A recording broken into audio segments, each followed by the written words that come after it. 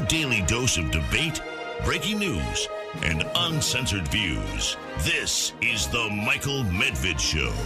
And another great day in this greatest nation on God's green earth. A great day for Nancy Pelosi. Why? Well, because she's running for re-election. A re-election to what, you may ask? You didn't even realize that Nancy Pelosi was still around? Yeah, she's still a member of the House of Representatives of the United States. And she's running to go ahead and capture her seat, which is very likely that she will. It's in San Francisco and a little bit of Marin County. But she has comments about the significance of her race. She's 83 years old. It's unbelievable. She's 3 years older than President Biden. President Biden, meanwhile, there is yet another survey that shows that 2/3 of Democrat voters want Biden to drop his re-election bid. Will he? Should he? Meanwhile, President Trump seems to be moving on to try to find a suitable running mate. He's traveling for that purpose to South Dakota. Does that mean he's going to be dealing with Governor Doug Burgum? No, that's North Dakota. Don't get confused. South Dakota's Kristi Noem is the governor of that state, and she's been a supporter of President Trump for a long time. She apparently is going to endorse him this evening at a rally. And the speculation is intensifying that President Trump might pick Kristi Noem as his running mate. Then what happens to all the other wannabes? The people like Kari Lake, like Vivek Ramaswamy, who clearly has delusions of the vice presidency, and more. Who believe that they should be the Trump running mate. We will consider that as well on the Medved Show. Anti-Semitism is in the news. A Nazi march over the weekend that is being described as a mass march. And I've been trying to find out exactly how many people they think participated. It was 40. And again, is that a bigger march than usual? Yes. Were they openly displaying swastikas? Yes. And they also had tattoos on their foreheads with swastikas and more Nazi symbolism and paraphernalia. That going on at in Florida at a time when California is devoting an entire month to recognize Transgender History Month. Transgender history. Where are we going back to? I mean, it was said that there were some Roman emperors and members of royal families who liked to dress as women, but what exactly is transgender history? We'll try to focus on that as well. And we have movies today and much more, plus Paul Kengor of Grove City College talking about the historical place of this campaign. Is it really worse than any other campaign ever? In some ways, yes. And we'll be speaking with Jonathan V. Last of the Bulwark on a conservative perspective on what is going on in this campaign.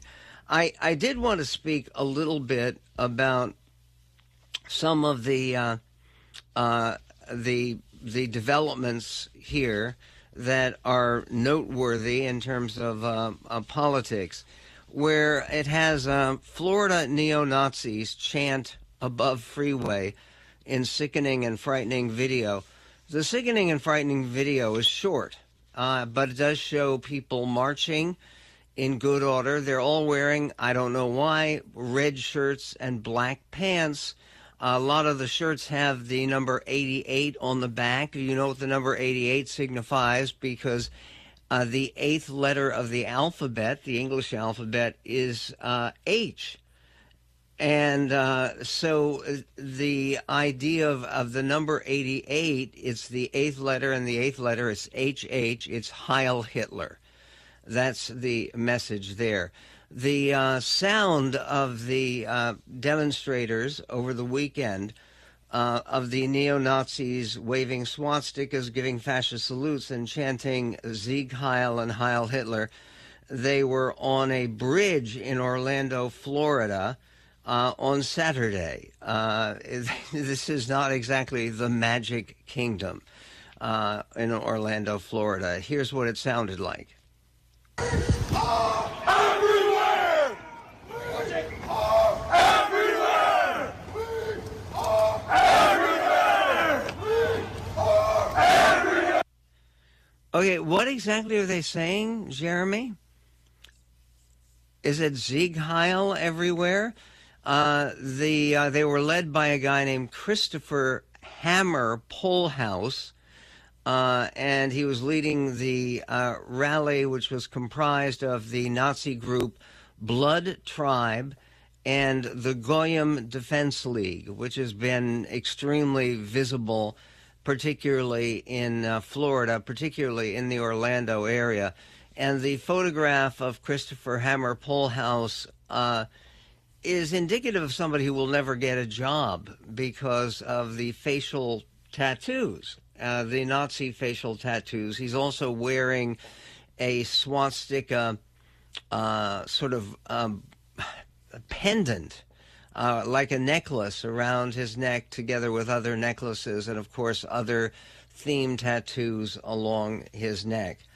It says in Newsweek, neo-Nazis have held a number of demonstrations in Florida this year with targets including a synagogue and Disney World.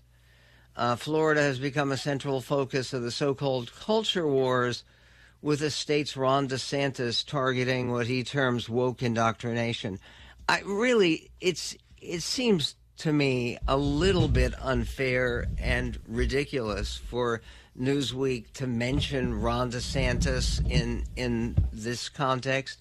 He's been very direct in his criticism of Nazis as jackasses, and the idea that he has anything to do with it, given his very strong record of support for Israel and for other Jewish causes, not fair toward Governor DeSantis.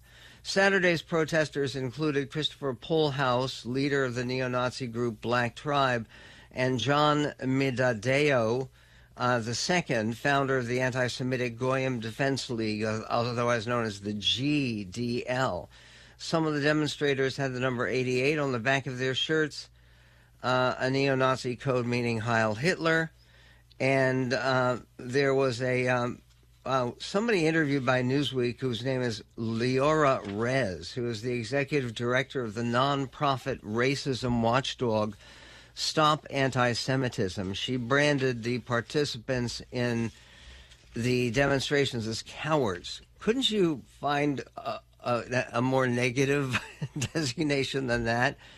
Than she did. She said members of the Goyim Defense League are dangerous criminals with records of assault, pedophilia, arson, and domestic abuse. On Monday, an Orange County Sheriff's Office spokesman commented, "We know these groups demonstrate in high-profile areas in order to agitate and incite people with anti-Semitic symbols and slurs. The Orange County Sheriff's Office deplores hate speech in any form, but people have the First Amendment right to demonstrate." And again, there's other talk about anti-Semitism involving social media.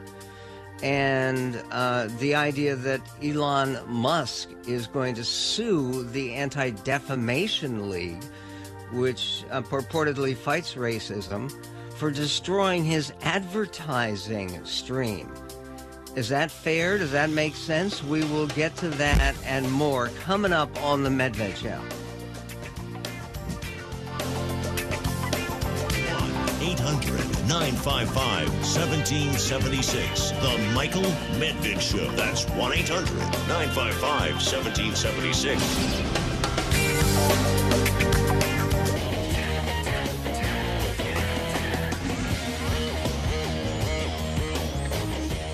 And on the Michael Medved show, there is a distracting war going on. No, I'm not talking about the war in Ukraine, though there's a great deal of controversy concerning Elon Musk and that issue as well.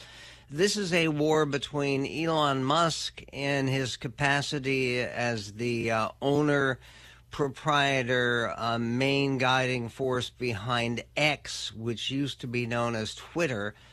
And one of the things that's very peculiar about Elon Musk is what did he gain, really, by retitling the name of his platform as X, as opposed to Twitter, which had become a world-recognized brand. In any event, there was a piece I mentioned yesterday in the Daily Beast, and the headline is, "Enough, Advertisers and Governments Must Dump Elon Musk." And David Rothkopf, who wrote the piece, writes that Twitter has suffered massive advertising losses because of Elon Musk's toxic cocktail of blending really dumb business decisions with other decisions meant to support your racist, anti-democratic, sometimes infantile political and personal agendas. Indeed, everything we need to know about your character was revealed over this past weekend when you sought to blame your losses on someone else, and that you chose to do so in a way that played to the lowest impulses of an anti-Semitic mob. It was one of your ugliest displays, and that is saying something. It would be easy to get the world to divest from you. You are, after all, the world's richest man. You blamed the Anti-Defamation League for anti-Semitism on Twitter because, wait for it, they complained about anti-Semitism on Twitter. Your posts taking issue with their stance included amplifying views that called the ADL pro-Hitler.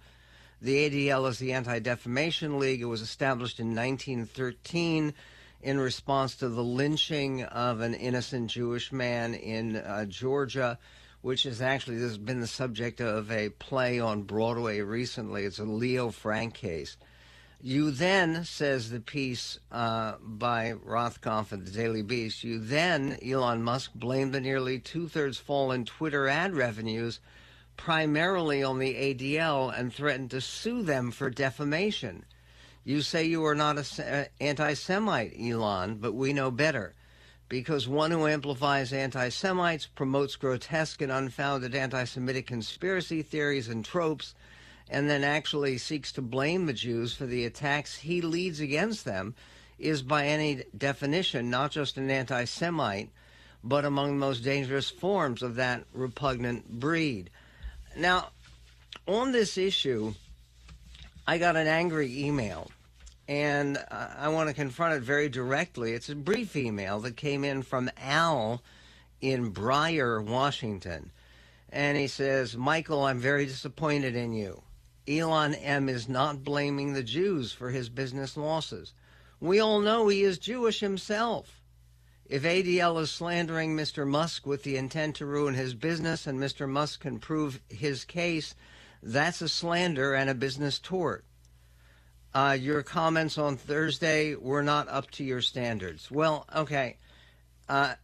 Al, they were up to my standards, and you're simply wrong when you say we all know that he is Jewish himself. It is not true. I actually wasted, I'm afraid, a few moments looking for evidence of Elon Musk's Jewish background. There is none. He is not Jewish. He was baptized in the Anglican Church when he was born. His mother, who has the distinction, which I thought was interesting, his mother became the oldest model to pose in a bathing suit for Sports Illustrated. Yeah, she did when she was 74. Congratulations. And by the way, an ADL did not start the fight with ex-Musk. Musk did. And the idea that he's going to sue the Anti-Defamation League for his loss of revenue, this came up on Morning Joe, and the chief of ADL, Jonathan Greenblatt, was pretty direct in his comments about Elon Musk and X. Listen. About the real-world impact of this, of having the richest man on the planet cheering along, ban the ADL. He was liking a lot of that stuff. He was responding to it, fanning the flames, blaming you guys for the failure of the company he bought. So again, when you have Nazis chanting ban the ADL, when you have swattings of synagogues, when you have bomb threats against Jewish institutions, and the Jewish holidays of Rosh Hashanah are just a few weeks away, that's why the community is on edge, and that's why ADL will not shrink. We will not hesitate. We will be ferocious in fighting hate. And the empty threats and frivolous lawsuits, they don't scare us. And, like you said, Elon Musk truly is the wealthiest man in the world. He's one of the most brilliant innovators of our time. He controls one of the most powerful media platforms on the planet. We're just a small nonprofit. So blaming the Jews, if you will, that's classic scapegoating. It's not what happened here, but we won't stop, fighting all forms of hate, because that's what we do. Okay, that is what they do. Again, this from the Daily Beast. On September 1st, they say, a story appeared in the Washington Post with the self-explanatory headline, Musk's new Twitter policies helped spread Russian propaganda. It details how a study by the European Commission showed how, despite your pledges to the contrary, Elon, Twitter policies played a major role in allowing Russian propaganda about Ukraine to reach more people than before the war began. We should not be surprised, of course. You have boasted about how close you are to Vladimir Putin. Isn't that charming? Who has used you like a puppet. And, of course, we know that even though the U.S. government subsidized your provision of Starlink services to Ukraine, you then unilaterally decided to deny use of the service to Ukraine to support critical operations in defense of Russia's war of unprovoked aggression. Look, this is not a good thing, but the question that they ask Rothkopf in the Daily Beast, we have reached the point at which every politician in every democracy, beginning with the U.S., must be asked, should the U.S. continue to subsidize the businesses of a man, including Tesla, of course, who is actively working for our enemies and against our interests? Should governments step in to require the kind of minimum basic standards on social media that have long been required on broadcast media? Should social media sites have more liability for the damage they do? At the same time, advertisers must recognize that the dollars they direct to your Twitter site cannot be seen as anything other than support for hate, for anti-Semitism, for white supremacists, as the ADL rightly noted last year, for Nazis and those who directly attack the U.S. system of government. We will be right back with Jonathan Last with more on anti-Semitism in the news. Coming up on the Medved Show.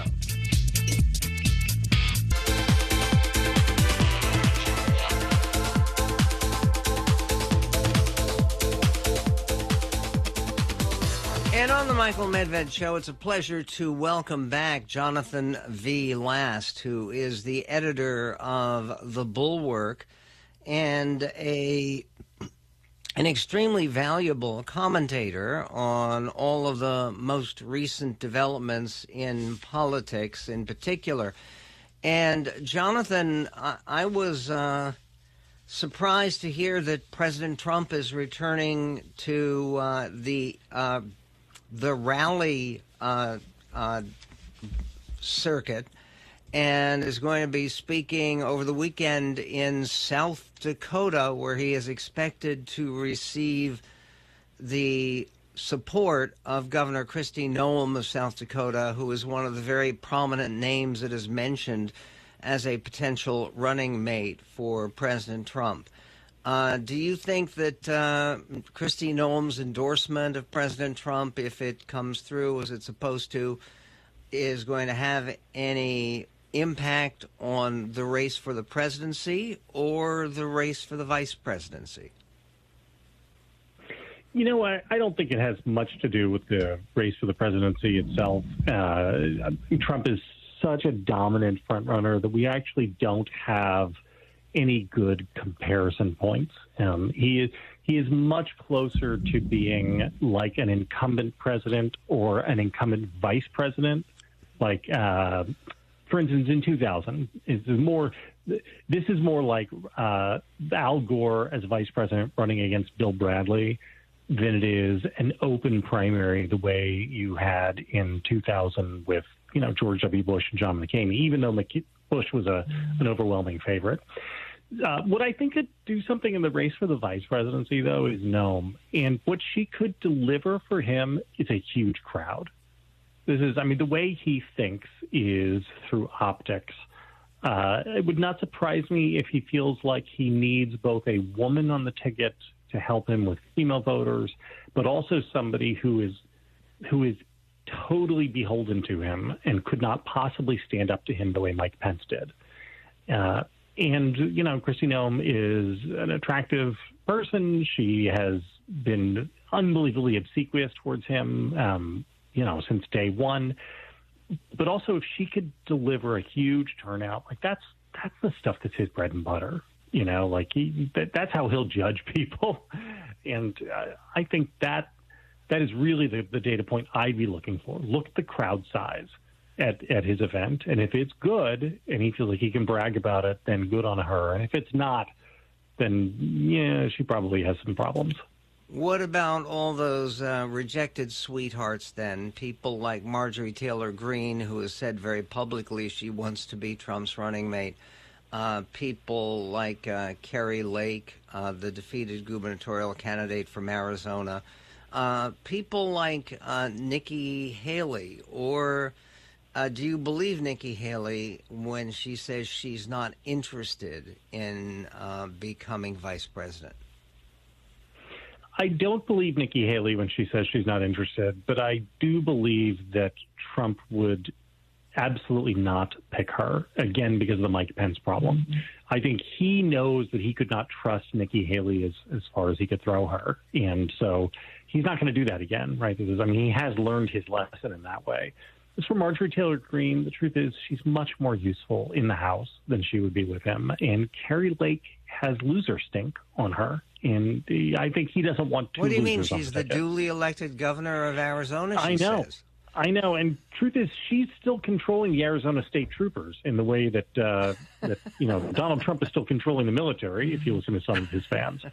But, yeah, I think that's probably not where he goes. I think he'd be tempted by Tim Scott. The idea of, he'll look at the numbers showing that Republicans are making inroads with minority voters, and that will make Tim Scott attractive to him. Kristi Noem will be attractive to him. And I don't know. I wonder in a weird way if Vivek Ramaswamy could become attractive to him. We'll have to see how high in the polls Vivek gets. There's a sweet spot and a sour spot for Vivek. If Vivek becomes so popular that he's a potential threat, then Trump will have to turn on him. But if he's just running around like a mini-me, then that could be interesting to Trump. By the way, Vivek yesterday, together with Ron DeSantis, was critical of the sentences that the Proud Boys have been receiving for January 6th. Do you think that's a good political move to... Of course, Trump himself has said he's going to be reviewing all the sentences from people who are serving time for January 6th to see who he should pardon and whose sentences should be commuted. Is this a winning issue for Republicans?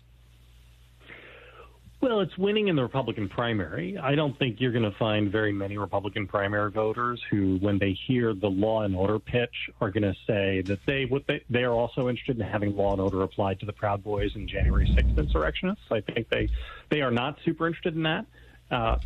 My bigger question is how this resonates with the Republicans have for now 30 years, honestly going back to the late 1970s, had a huge electoral advantage on the the issue of just law and order, in the same way they have a huge issue on it's a huge advantage in the economy. These are just structural things baked in. The public sees them as more trustworthy on law and order and sees them as more trustworthy on economics. I wonder if at some point that starts to change because they are so obviously, they have this selective blindness towards where they want law and order applied, and they are sort of pro-cop but anti-FBI. And it's, I don't know, at some point I wonder if the rest of America will catch on to that, but who knows? Maybe these things survive and cross political eras because they're just baked into part of our DNA. And in terms of President Trump having a secure hold on the nomination, which it looks more and more like he does, if you were advising any of his potential challengers, whether it's Nikki Haley or Tim Scott or the flailing and foundering right now Ron DeSantis, what can be done to make this a competitive race again and to put away this spreading sense of Trump inevitability? I honestly don't think anything can be done. I mean, I don't like to brag about myself, Michael, but in October of 2020, so 5 weeks before the 2020 election, I wrote that Donald Trump would be the Republican nominee in 2024, and it was just clear as day. He would say that he actually won, the election was stolen from him, and that puts everybody in the Republican Party in an untenable position. They would have to testify that this was the truth. They would have to say, Donald Trump was a great president. I support everything he did. Also, he really did win, and he got screwed out of that election. Yes, he's running for president again, but you should vote for me. And that just doesn't make sense. And what we've seen is in the unwillingness of the rest of his competitors, other than Mike Pence, Asa Hutchinson, and Chris Christie, who deserve an enormous amount of credit. I don't mean to sort of wave them away.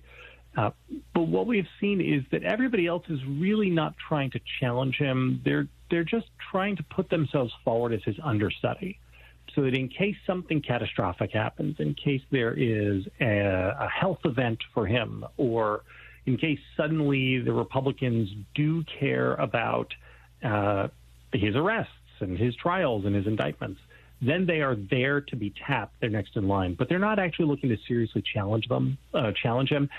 And to be honest, I think that's the correct calculation because I don't think he can be challenged. The truth of it is the Republican Party has changed. The people, the actual voter makeup of the Republican Party has changed, and they like what they've got. They want more Trump.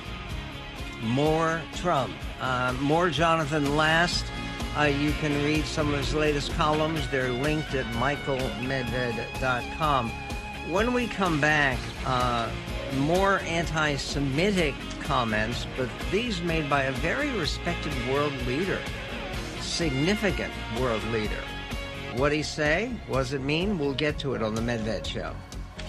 1-800-955-1776. The Michael Medved Show. That's 1-800-955-1776.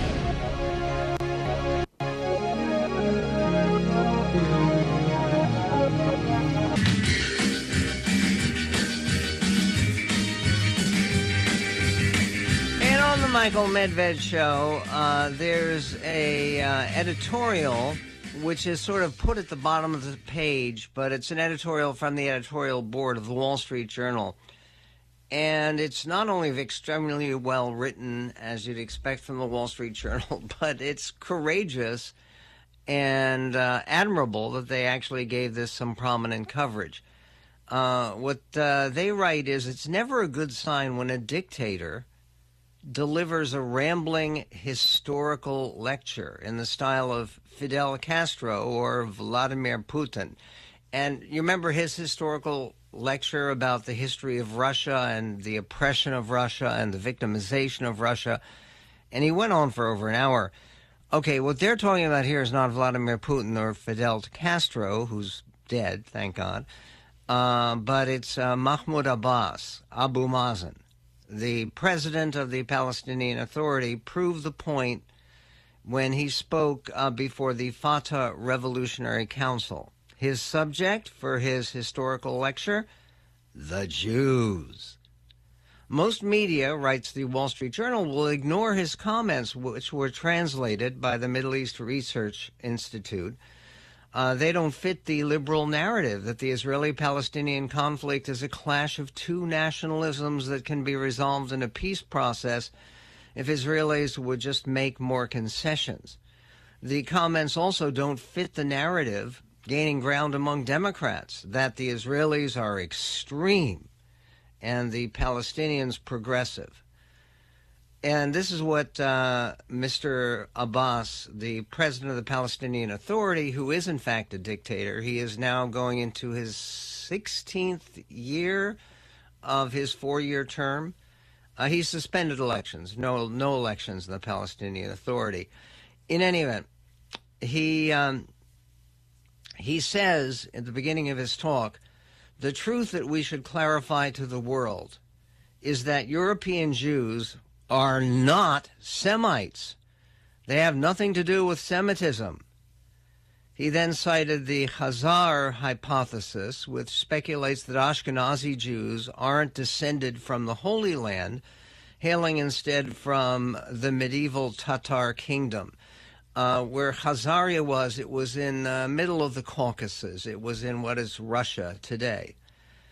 This has been discredited, writes the Wall Street Journal, by a century of scholarship. I mean, totally discredited, and by DNA, which can trace very directly the ancestry of most contemporary Jewish people identify as Jewish, to the ancient Middle East. In any event, he cited the Khazari hypothesis, which speculates that Ashkenazi Jews aren't descended from the Holy Land, hailing instead from the medieval Tatar kingdom. It's been discredited by a century of scholarship. Today, it's a theory one expects to find only in online fever swamps. But its usefulness in denying the Jewish connection to the land of Israel has made it a mainstream claim among Palestinians. Mr. Abbas kept going.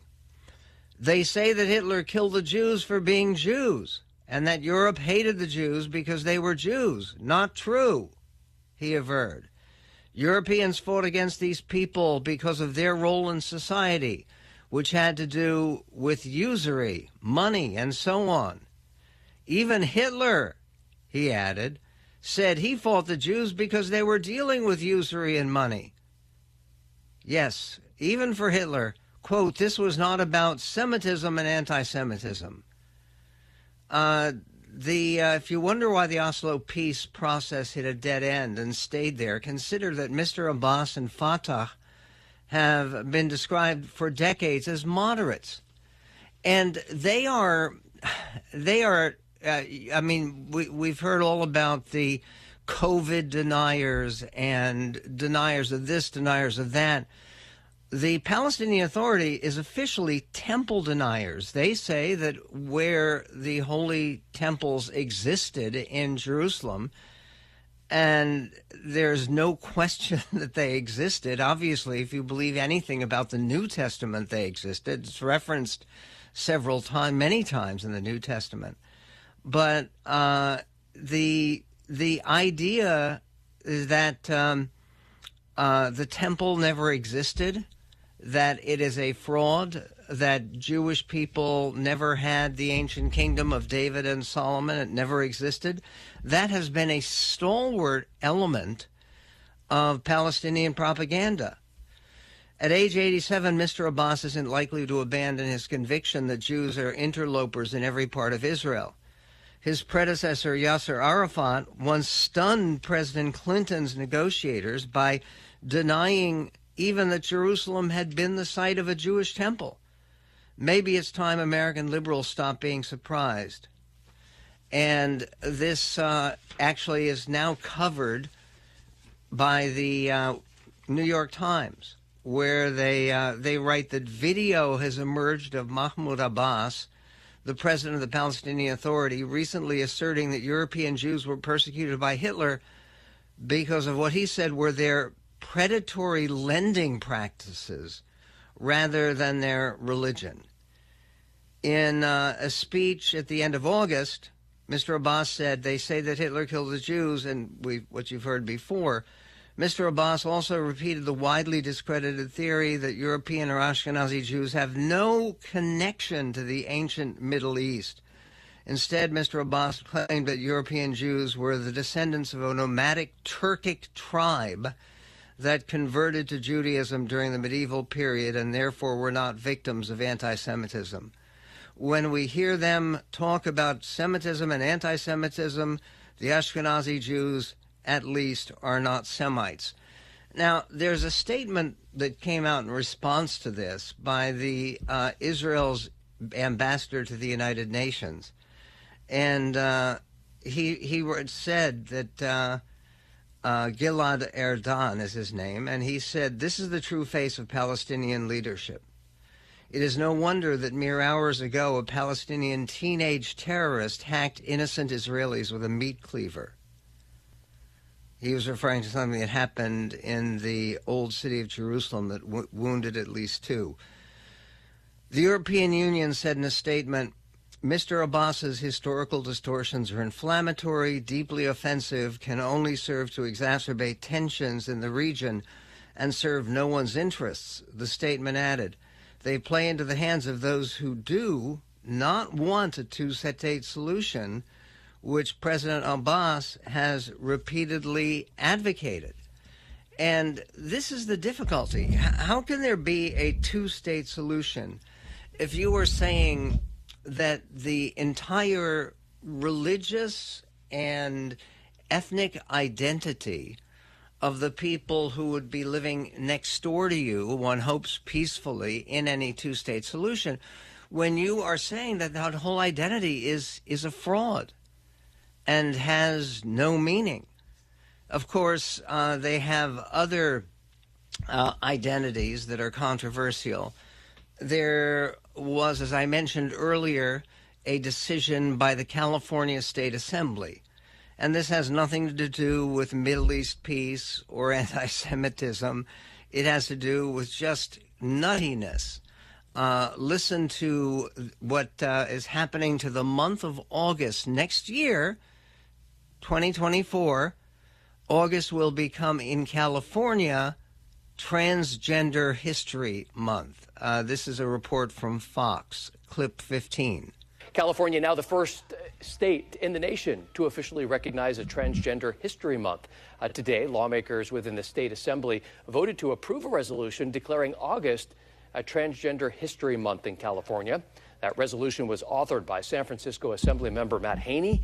Leaders are hoping that that designation promotes education and awareness surrounding the contributions made by the transgender community. It's a big drama. Okay, can somebody give me an example? Somebody wants to call and tell me what kind of material young people would be studying for an entire month to talk about the contributions of transgendered people. I mean, honestly, if you think about this historically, were there a lot of transgendered signers of the Declaration of Independence? Which of our presidents were transgendered? That's right, as Jerry points out. At the Declaration of Independence and the Constitution, they were wearing wigs. Does that show they were transgendered? Not exactly.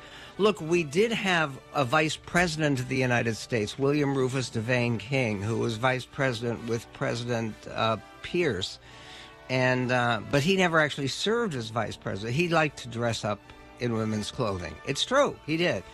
But he died before he ever took office, and he died in Havana, which is something else again. There is so much more to be discussed and discovered in this greatest nation on God's green earth.